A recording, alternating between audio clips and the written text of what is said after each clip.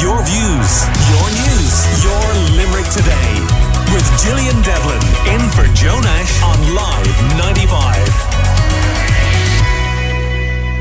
95. We have some councillors on the line to react to what Nigel had to say there. Councillor Elena Sikas and Councillor Sarah Kiley are both very welcome to the programme this morning. Good morning. Good morning, Gillian. Can I start with yourself, Elena, because I think you're living out in the Castletroy area yourself. Were you aware of what Nigel was talking about there? Well, Nigel has explained the situation really well and the concerns on the ground really well. So to a certain extent, yes. And I have to say, Gillian, that we are in a housing crisis and any housing development is welcomed. It's great to see so many houses being built in Castletroy and in Limerick in general. But with Castletroy being the fastest growing residential area in Ireland, I think this is a huge success. Having said that, I think, and Nigel, explained that we need to make sure we get this right. We need to make sure that we have the right balance and the right mix of social, affordable, downsizing and private units in any housing development. This is paramount, in my opinion, to create sustainable, integrated communities. And additionally to that, we need to make sure we get the proper infrastructure, have traffic management in place, get community facilities, etc. And as Nigel explained, just across the road from the two big housing developments in Castletroy, we have the National Technology Park, which is home to more than 80 organisations, employing thousands of people. We also have in the area Anacati Business Park, University of Limerick, Northern Trust, and so many other smaller and larger businesses. And people are so concerned, and rightly so, that they are not being afforded the chance to purchase or rent homes in these developments, which are in an advanced stage, because to date they have not hit the market yet.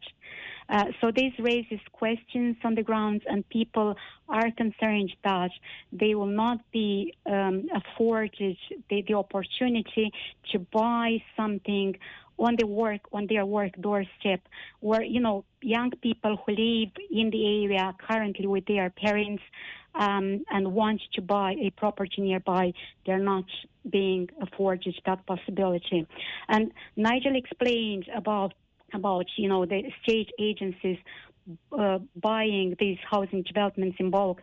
Like, I do remember Minister O'Brien introduced measures back in May 2021 to prohibit the bulk buying of homes by investors, by funds, due to their unfair competition with workers and home occupiers in the housing market.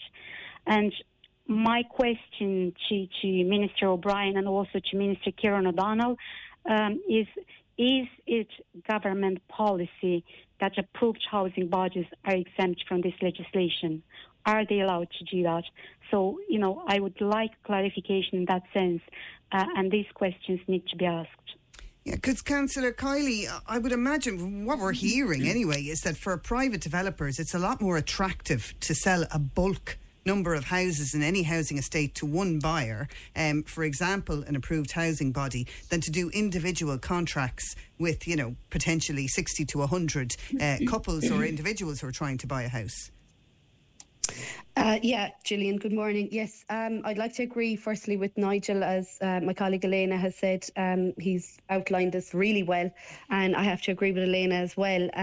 The only thing we can do here as public representatives is to impress upon the council, who really have the decision-making power here, that affordable purchase has to be included in all developments, because at the moment we are in a little bit of a limbo here, where cost rental is something that we need to welcome, because I do think if you look at the model for cost rental, you're looking at a net income of €59,000. Now, that will target the people who are working in the National Technological Park, and it will help them. But as Nigel rightly said, they have no opportunity to buy. They do have an opportunity to rent. But at the moment, like, again, it's getting the mix right. As Elena said, it's the fastest growing residential area in Ireland. I do have concerns about these two particular areas, but the cost rental model seems to be the one that's being pushed. And the developers, I was told that the developers do prefer this model. Okay, well, we will, I'm sure, cover this story again. It's one that's likely to continue. I have to say that we did contact Limerick City and County Council a couple of weeks back and asked a few questions. They said they will come back to us with a response. They weren't able to do it for today's programme, but we'll welcome it when it comes and talk to them then. But for this morning, Councillor Alina Seacase and our own Councillor Sarah Kiley and our own Nigel Dugdale, thanks for joining us on Limerick Today. Your views, your news.